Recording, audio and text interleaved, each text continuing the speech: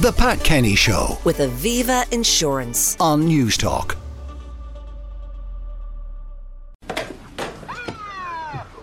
They're not calling me a thief. They wouldn't dare.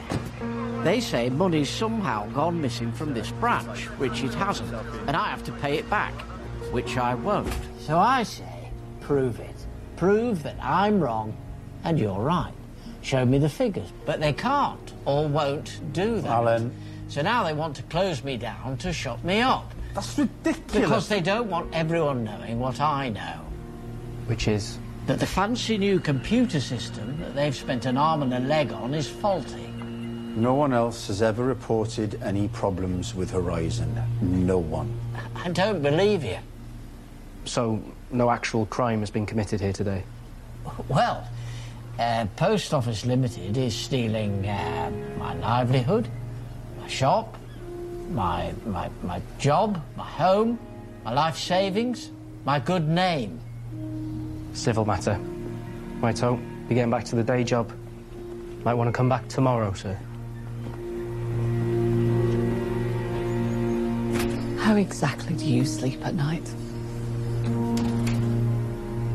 Same time tomorrow. Now, that was an excerpt from the first episode of an ITV drama based on the biggest legal scandal in British history. That's according to Prime Minister Rishi Sunak. The four-parter was called Mr. Bates versus the Post Office and was broadcast over the Christmas period. It caused an absolute furore in Britain, revealing to a huge audience the wrong that was done to more than 3,500 postmasters and postmistresses in the UK. Many lost everything. 700 were prosecuted by the Royal Mail, another couple of hundred prosecuted by other bodies, and 350 or thereabouts actually got prison sentences. Now, the Post Office Horizon scandal continues in the UK, as Rishi Sunak has promised exoneration and compensation. But the Post Office Minister, Kevin Hollinrigg, has said victims will be required to sign a statement to get that compensation. It also emerged that a Post Office investigator who called Horizon victims crooks was given cash bonuses for each postmaster that was convicted. I'm joined on the line now by Enda Brady, TRT World presenter. Enda, good morning. Good morning, Pat. Good to speak to you again. Now, this story was knocking around, but it took an ITV drama to put it right on centre stage and right into the British Parliament. Yeah, very good point you make, Pat. I was covering this for years and nobody was interested. It never punched through. It never got the viewing figures or the clicks. That ITV drama, it is so good, so well made, and everything in it is factual and based on the story of Alan Bates. It has really, really gone off like a rocket here over the last week or so. Millions and millions of people have watched it, and I think that drama ultimately is the final, missing piece of the jigsaw in terms of getting the actual publicity and forcing politicians' hands and the Post Office and Royal Mail, getting them all to admit that this was absolutely terrible, what was done to these people. Yeah. Now, the buck stops, as the drama points out, always at the chief executive of the Royal Mail, a woman who got a CBE for her trouble in 2019 for being so wonderful in running the post office, and then earlier this week had to give it back. She gave it back and she issued what I would call a non-apology, almost along the lines of if you were offended. Paula Venables is her name. She's 65. She was chief executive of Post Office Limited for 9 years here. And then a couple of years ago, she picked up this CBE, one of these trinkets that the British establishment give out to people. She only handed it back the other day, off the back of all that publicity. So the whole country now knows her name. Within about 48 hours, 1 million people had signed a petition calling for it to be taken from her. So this was only going in one direction. It was going to be removed anyway. So she sent it back. And now the next step really is, will Post Office Limited or the government go after her for all of the bonuses that she received, millions and millions, while all of this was happening? And she presided over this utter fiasco. And in terms of the numbers you read out, absolutely correct. 800 plus people convicted in the courts. 236 people went to prison for doing nothing wrong.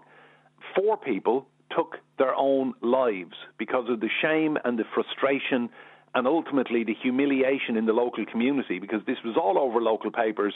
Post office master jailed, post office master accused of theft. and 4 people took their own lives. Now, the genesis of the story was that the Royal Mail, the British Post Office, employed a company called Fujitsu to install a system called Horizon across every post office in Britain. And it turned out that this system had glitches in it, and not alone that, it turned out that Fujitsu could access each unit in every post office and could alter figures. The post office denied it again and again and again, that any kind of remote access could be given, and therefore that if there was any shortfall in cash, it was down to the light-fingered nature of the postmaster or the postmistress. And they constantly said, when anyone called the Horizon helpline, you are the only one. No one else has made this complaint about the system, which was a downright lie. It was. So the length and breadth of the country, all across England, Wales, Scotland, people using this faulty computer system every day would have to tally up the amount of money that had come in and gone out, and some would have a shortfall of, say, £1,000. And then they would ring the helpline and say, I really don't understand where this money has gone, because this is all correct to the penny, and the system's telling. And then the person on the other end of the call, presumably reading off a script, would tell them, well, you're the only person in the country that seems to have this problem. So paranoia set in with people, and the figures kept ballooning, and then Post Office Limited very aggressively went after these people, plundering life savings. Some people lost their homes, some people lost their lives. And really, the ITV drama, I think, was so good that it took the human side of this story. I mean, you go to the High Court, the Court of Appeal, you cover court cases, and a lot of it can be very dry legal speak.